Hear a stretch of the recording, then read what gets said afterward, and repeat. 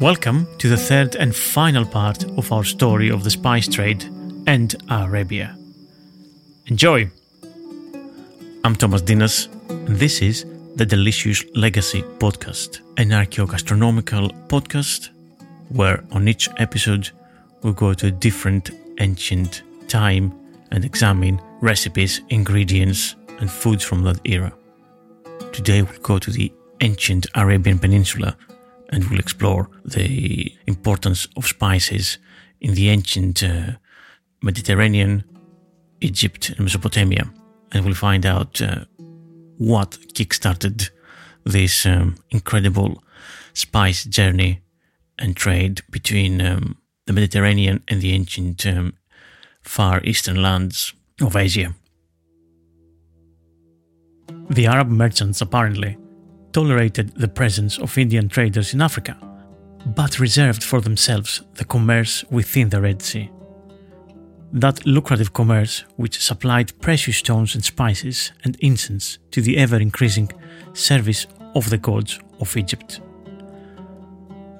The muslins and spices of India they fetched themselves or received from the Indian traders in their ports on either side of the Gulf of Aden, carrying them in turn over the highlands to the Upper Nile or through the Red Sea and across the desert to Thebes or Memphis. One Arab kingdom after another retained the great eastern coast of Africa with its trade in gold and ivory, ostrich feathers and oil. The source of the Arabian Gulf produced an ever-rising value in frankincense and myrrh. Whole cloths and precious stones and timbers and spices, particularly cinnamon, brought from India, largely by Indian vessels, were redistributed at Socotra and carried to the Nile and the Mediterranean. Gera, Obola, Palmyra, Petra Sabbatha and Mariaba were all partners in this commercial system. In southern Arabia, well beyond the usual reach of these northerly powers, lay the wealthy kingdom of Sabia and its neighbours. The region was both a source of aromatics, frankincense, myrrh and balsam, and an entrepot for the spices that have crossed the Indian Ocean. Some of these were transshipped at Arabia Evdemon, modern Aden, or other closely linked harbours to continue by the sea towards Egypt. Others were transferred here to camel caravan on routes that reached as far as the Mediterranean ports such as Gaza.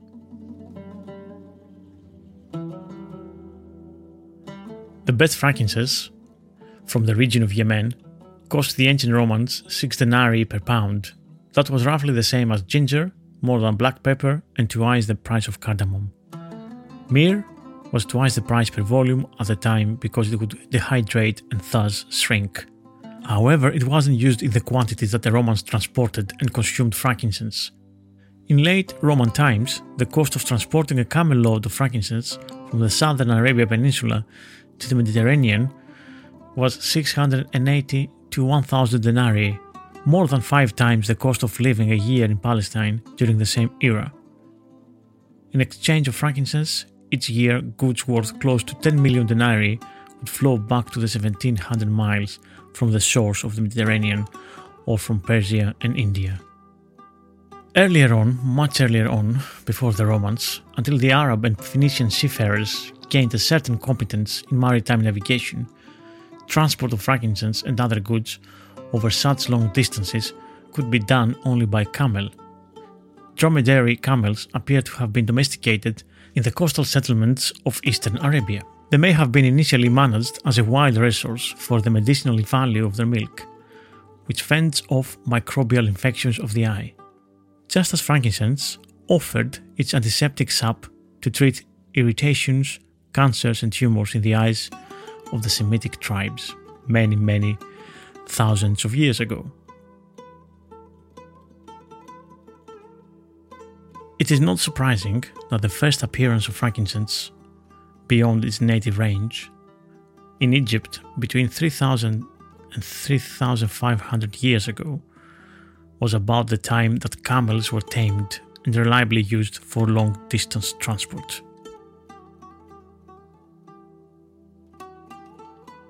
Remarkably, The ancient cuneiform texts found at Al-Balid have been partially deciphered, and they confirm that long-distance trade of tons of staple foods had begun by 2800 BCE. Sumerian and Akkadian inscriptions from the same period report maritime trade from Mesopotamia to the north on the island of Delmun, southward to Magan on the Arabian Peninsula, and then eastward across the waters of Melucca. This latter place may have referred to the legendary Spice Islands, now known as Moluccas. Indeed, some of the Sumerian and Akkadian inscriptions may be the earliest records of long-distance globalized trade. They indicate that the Semitic tribes of Magan were exchanging copper and perhaps incense, medicines or spices as well, for hundreds of tons of barley. Those enormous quantities of cereal grain traveled down the coast of the Persian Gulf southward past the Straits of Hormuz and along the shores of the Arabian Sea as far as Zafar Harbor. As we have mentioned, firstly, traders began to use semi-domesticated camels and small sailboats to take these goods far beyond their areas of origin. They moved across continents to cultures that spoke languages they had never previously heard. At first, they retained camels as their sole mode of travel, for they could cover 22 miles of roughly level ground a day. But the traders ultimately sought other means to move heavier loads of spices, incense and herbs longer distances than were possible with their beasts of burden. They began to build and equip small dhows to sail the open waters of the Arabian Sea and Indian Ocean. Their goal was to travel even farther each day than the strongest camel could. That is, if the winds were in their sails. Of course, by this time, many other cultures around the world had figured out how to navigate the shallow shoals along their open coasts and the backwaters behind nearby barrier islands. They employed boats with buoyant animal bladders and sewn together skins, bundles of reeds, or hollowed out palms or tree trunks. And yet, the sailors from the southern and eastern reaches of Arabia began to do far more than that. They erected masts with broad, maneuverable sails on them that could be shifted with the direction of the winds. They set out to sail directly across the sea, using seasonal winds to take the dhows back and forth. Soon, no longer content to navigate along the shores of a bay or shoals of a peninsula, they began to use distant landmarks and the stars to maneuver their way over open waters.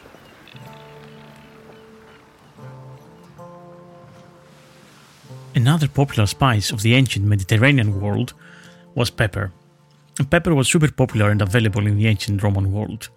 It was regarded as indispensable in Roman gastronomy, was very expensive, especially for the general population whose standard of living was modest, to say the least. Even in later years, in Diocletian in 390 CE, in one of his edicts, he fixed the price of the whole long pepper at 15 denarii a pound and black pepper at 4 denarii. Foreign monarchs gave pepper to Roman consuls and senators, generals, and all figures of authority. And this process was reversed when Alaric, king of the Visigoths, entered Rome victorious in 408, and he demanded the payment of 5,000 pounds of gold, 30,000 pounds of silver, and 3,000 pounds of pepper. Also, a large bale of pepper was among the presents sent to Attila by the Emperor Theodosius III. And the question is, what on earth was all this pepper used for? Even if the Romans flavored the food with it very lavishly, indeed including it in sweet dishes and desserts, it seemed hardly likely that 3,000 pounds could be used in the kitchens of Alaric. More likely was that the possession of pepper, which transcended its gastronomic importance, came to be seen as a symbol of power and virility, qualities reflected, of course, in its powerful and aggressive flavor. By the time of Augustus, up to 120 ships were setting sail every year from Myos Hormos in Egypt to India. So much gold was used for this trade and apparently recycled by the Kushan Empire for their own coinage. that Pliny the Elder complained about the drain of currency to India. India, China, and the Arabian Peninsula take 100 million sesterces from our empire per annum at a conservative estimate. That is what our luxuries and women cost us. For what fraction of these imports is intended for sacrifices to the gods or the spirits of the dead? Ginger is another one of these brilliant aromatics, flavorings, spices that we use all over the world, and it's been adapted to cuisines from South America to China to Africa, and of course the Middle East. But as a spice, first occurred in southern China and then spread throughout the South and Southeast Asia, and of course then travelled to ancient Greece and Rome, which was quite popular, but I think it travelled as a pickle. Of course, ginger has this piquant bite and the unforgettably zesty, citrusy fragrance, and a touch of sweetness, of course. Relatives of ginger include galangal and turmeric, and also the plant that produces the melanchetta pepper or grains of paradise. This is another relative of ginger. And we definitely find mentions of it in ancient Greek writers like Theophrastus, the father of botanology. And of course, it's mentioned in ancient China around 500 BCE. Of course, it can be used dried as a powder, pickled, and fresh grated in with other spices and mixes to create a spicy base for foods.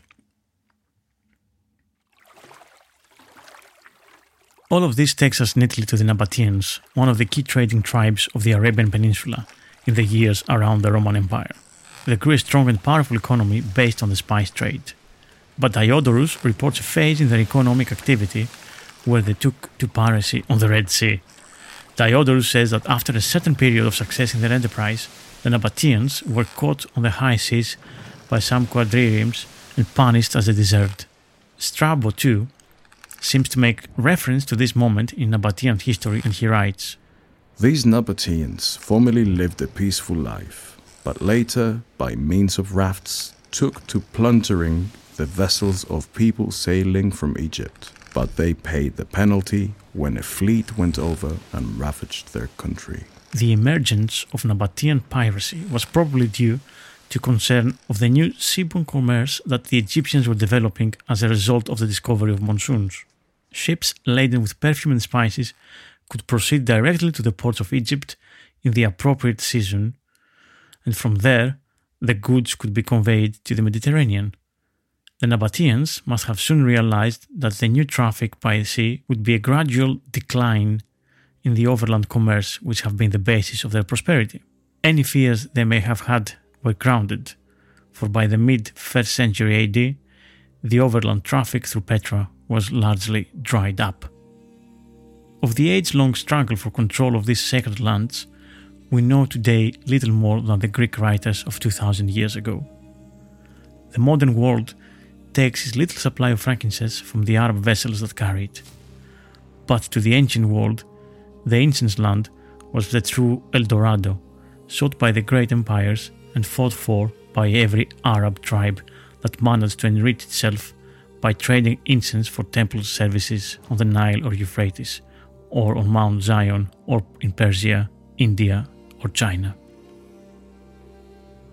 The archaeological expeditions that succeeded in penetrating these forbidden regions and recovered the records of their past added to our records of the treasured scraps of formation preserved by Herodotus, Theophrastus, Eratosthenes, Strabo, Pliny, and Ptolemy.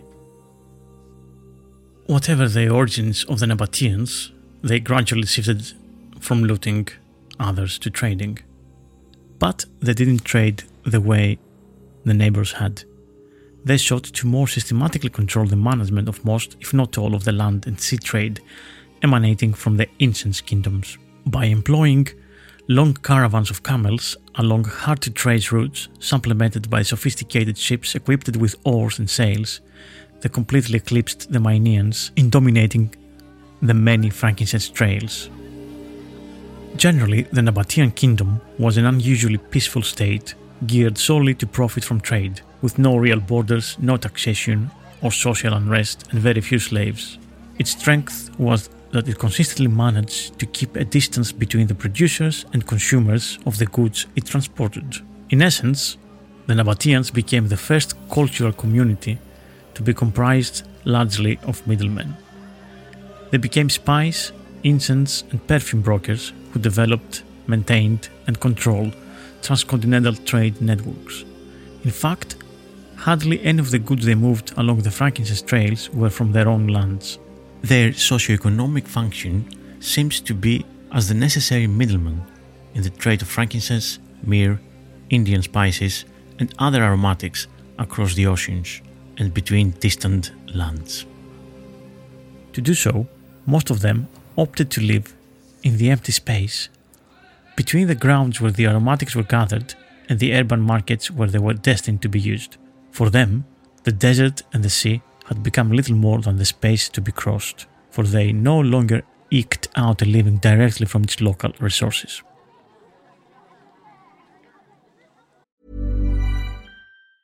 A lot can happen in 3 years, like a chatbot may be your new best friend. But what won't change? Needing health insurance. United Healthcare Tri-Term Medical Plans, underwritten by Golden Rule Insurance Company, offer flexible, budget-friendly coverage that lasts nearly 3 years in some states. Learn more at uh1.com.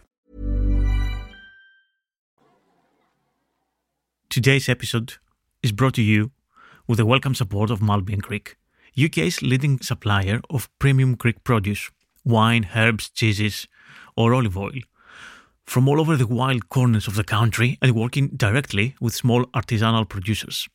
There are many Greek herbs to enhance your dinner plate. King amongst them is oregano, and Malby & Creek has the best organic oregano from Mount Parnassus in the Arcadia region of the Peloponnese. Ancient Greeks thought oregano made the mountains glow. Hippocrates, an illustrious ancient Greek doctor, was accustomed to choose oregano for the treatment of many diseases. But you can use it in sauces, tomato salads, and on meats on your barbecue. You can also try something a little different, savory, which is another strong pungent mountain herb, great in salads with olives and oranges, but also delicious with grilled lamb or mutton. Whatever you need, Malby & Creek has you covered. You can shop online and have the exquisite goods delivered to your doorstep across the UK, or you can visit the shop at Art 17, Apollo Business Park, Lucy Way, SE16, 4ET, Bermondsey, London. Malby & Creek, the one-stop shop for your Greek fix. And for you dear listeners, you can get a serious 15% discount if you go to malbyandgreek.com/delicious and use that to get 15% off your next purchase. What mattered most was their control of the caravanserais and other safe harbours that could serve as the stations on their journeys across such vastness. Their strength was that the consumers had no direct contact with the producers, so as long as they kept harvesters clueless about who desired the goods and never divulged to the end users where the goods had actually come from, they controlled the value chain along the frankincense trails. This mandate allowed the Nabateans to profit immensely from the spice trade, for all others in the supply chain had little means of understanding the value embedded in other links in the chain. Pliny the Elder noted that while incenses, spices and other products passed through Nabatean hands on their way from Arabia Felix to Gaza, their value accrued to 100-fold of what it had been when the goods first entered their hands. But the true genius of the Nabateans may have been their capacity to keep the incenses, spices, salves, and silks destined for Europe, Africa, and Asia Minor imbued with a sense of wonder. They were marketing mystique as much as they were materials. Perhaps they had learned this strategy from the Mynians who came before them. It was neither the caloric content, not the antiseptic value of the seeds, gums, leaves, and barks that sold cumin, cinnamon, frankincense, labdamun, or myrrh. Instead, sales depended on their compelling marketing of the mythic dimensions of these exotic goods. They essentially did what promoters of amaranth, extra virgin olive oil, ginseng, and magic mushrooms continue to do today. Beyond the physical properties of the plant or fungus, they brokered the placebo effect to their economic advantage. For starters, the Nabateans got the Europeans to believe that frankincense had to be expensive because of the stealth that it took to harvest it from the protected groves of the southern Arabia. As the Greek historian Herodotus explained to his fellow Europeans, when gathering frankincense, they burn storax, and this storax raises a smoke that keeps away the small flying snakes. Great numbers of them keep guard over all the trees that bear the frankincense. Smoking them out with storax is the only way to get rid of them. So in order to access the divine incense, one must use another smoky fragrance to snatch the sacred substance away from the evil serpents that otherwise serve to protect it. Although this legend was possibly told to Herodotus by some Minean spice trader in the 5th century BCE, the Nabateans made sure that such stories continued to circulate for several more centuries in the countries remote from the spice kingdoms of Arabia Felix. No doubt the Nabateans themselves generated equally luminous stories about the places and peoples from which the frankincense was obtained. By this era, no outsiders were permitted to come near the places of origin of frankincense or myrrh, nor even enter the caravanserai where they were temporarily stored.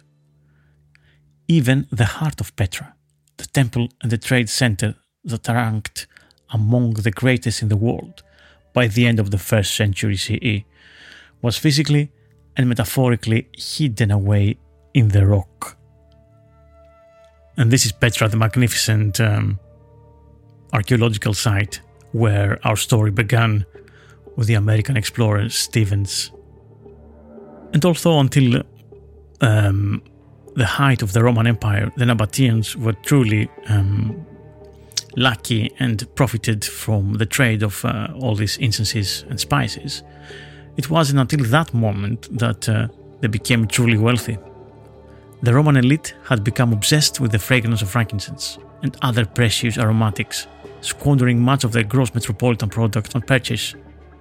The Romans wrapped up a considerable portion of their wealth in the conspicuous consumption of aromatics. A significant part of the Roman booty went toward the purchase of incense. Alongside the sacrificial altar, standing on a tripod, was the asera in which frankincense was placed. So central was the burning of this aromatic to Roman ritual that it was admitted into the empire duty-free, in contrast to the 25% duty on most other imports. For so much of the 19th and 20th centuries, most school books would credit the ancient Greeks and Romans as the primary forces that shaped the European civilization. But I want to throw a curveball here, and perhaps we should credit the Nabateans and their predecessors as the central and chief peoples that exercised the greatest control. This due to the grip they had over the world trade of the era. Maybe they shaped the Greek and Roman culture with their goods and what seemed to be imperative to have on one's temple or dining table. Food for thought. They also influenced culinary practices and demonstrated a remarkable capacity to access the rest of the world's treasures. And yet, except for the graffiti casually left as petroglyphs on the boulders of Negev's regs, we know very little about the private and spiritual lives of these Semitic spice traders. It was only by conjecture that earliest recognized Nabateans worshipped multiple gods, including the sun god and the fertility goddess. Both of these deities were first recorded among the Arab tribe known as Banu Thaqif. But as the Nabateans became more conversant in Aramaic language and its sensibilities, it appears that the religion was transformed into one that was more monotheistic. Now, as we've seen, it's not only the elites that had access to all this stuff. Archival documents from Rome and Athens confirm that frankincense, pepper and cinnamon were not merely curios for the elite.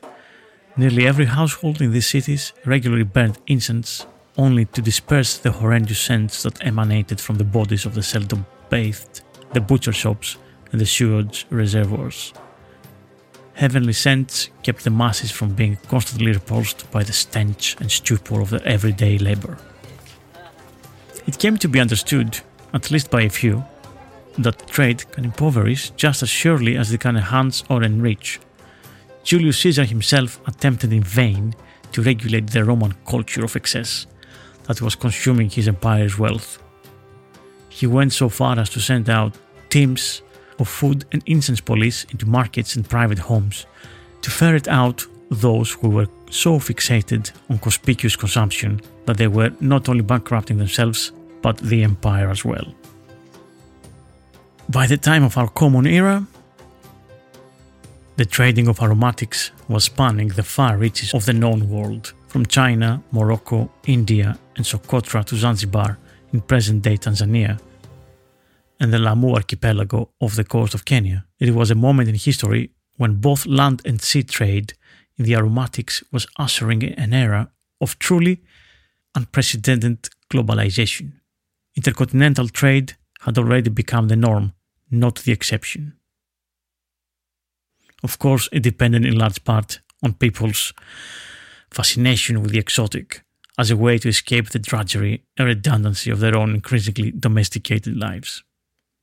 The spice trade had become a mean to capitalize on a kind of psychic hunger that was developing within various civilizations scattered around the world, a craving that came less from an empty stomach and more from a dissatisfied mind. Perhaps these traders, these restless souls, made a virtue of the so-called homelessness, their nomadic lifestyle, and became more cosmopolitan, unbound by location, just like the storm gods who were traveling deities in every place and not necessarily settled in one land. Semitic and Arabian spice merchants were gifted storytellers and natural polyglots, prepared from a young age to combine these two talents to tell compelling stories about the potency of their products and the adventures that had occurred while in transit.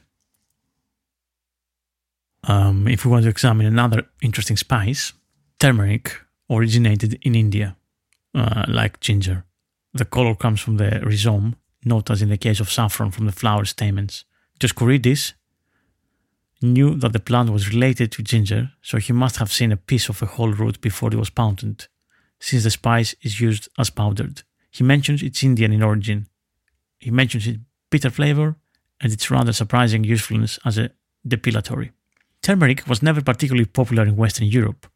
However, the Arabs and Persians were very fond of it, and looking no further than its brilliant color, took it from another form of saffron and called it curcum. The Spanish, almost the only people in medieval Europe who really liked it, turned this word to curcuma. The English turmeric may be from a late Latin expression of unknown origin, terra merita, meaning deserving or deserved earth. Throughout Asia, turmeric is regarded as a magical plant because of its color. It is associated with the most agricultural and social rituals. A clump of turmeric is planted in the middle of the paddy fields to bring luck, and just as Arab women dye the palms of their hands and the soles of their feet with henna for festive occasions, Indian Tamil women color theirs with turmeric for weddings. Its pronounced aroma, peppery flavor and bright color make turmeric one of the most popular spices added to Southeastern Asian cookery. Although it has a rhizome like ginger and turmeric, cardamom is the third essential ingredient in curry powder, and it's grown only for the seeds inside the fruit capsules. Virgil said that the Assyrian cardamom shall spring up on every soil. For long before the Europeans had ever heard of curry, cardamom was being sold in the markets of Babylon, Thebes, Athens and Rome. Theophrastus mentions it, and Dioscorides classes it amongst medicines in his Materia Medica at around 65 of our common era. Amomon, a word deriving from the ancient Semitic languages used by the first foreigners who encountered it and liked this Southeast Asian spice, may be translated as very spicy, very strong. The root of the word occurs again in Greek, cardamon, cress. Karadra means the bed of the stream where the spicy flavored watercress was gathered. Of course, we're not entirely sure if that's the correct etymology of the word, but it seems quite plausible. In the 3rd century AD, Athenaeus wrote of the classical Greek period. The following seasonings are listed by Antiphanes: grape juice, salt, cooked wine, silphium, cheese, thyme, sesame, natron, cumin, pomegranate, honey, marjoram, fine herbs, vinegar, olives, green stuff for sauce, capers, eggs, salt fish, cress, garlic, juice. Notice the word cress, which is the one that's used for cardamom, and not the one we just said. We guess the reason is that it wasn't yet used in the kitchens of the Greeks. Latin authors were unsure of the botanical description of cardamom. Pliny calls it the seed of a vine, not as has sometimes been supposed from too cursory reading, which could have been the correct description of pepper, although he wasn't very accurate about pepper either. The first use of cardamom, because of its exquisite aroma, was as a suitable burnt offering to the gods. The Greeks and Romans then mixed it with wax to make solid perfumes. They put these perfumes into shells worn gypsy fashion in the hair or pinned to the clothing. Cardamom was also used as a dental hygiene supplement, since it was chewed after a meal and would neutralize the taste of garlic. It also soothed and disinfected sore throats, was good for a cough, and expelled intestinal worms. Naturally enough then, it found its way into sauces for food. And there is even one recipe given by Apicius where cardamom is used to season truffles in combination with oil and garum. The cardamom seeds, preferred at the time, were still green and slightly soft. The darker, dried seeds were a little cheaper. Chicken in white sauce with a puree of leeks was flavored with cardamom. This dish was a favorite of the young and deranged Emperor Heliogabalus, who may have been greedy but was not, as has been claimed, himself an amateur cook. The recipe for chicken with cardamom sounds delicious, by the way. And that's it. This is it for today. I hope you enjoyed our adventure through time and throughout the Arabian Peninsula and the Red Sea. And we should thank these risk-taking, adventurous desert people like the Yemeni, Omani and other Arabian tribes that brought us these flavoursome and tasty spices to our cuisine. Of course, the spice trade continues long after the so-called fall of the Western Roman Empire and the Middle Ages and medieval times, and kind of it's been controlled by the Arabs until then. And then we come to the age of discovery and exploration and exploitation, which is definitely going to be another episode on that one, so stay tuned. I would like to thank my voice actors, Mark Knight, Jim Bryden, Baron Anastis, and Rachel Louise Miller.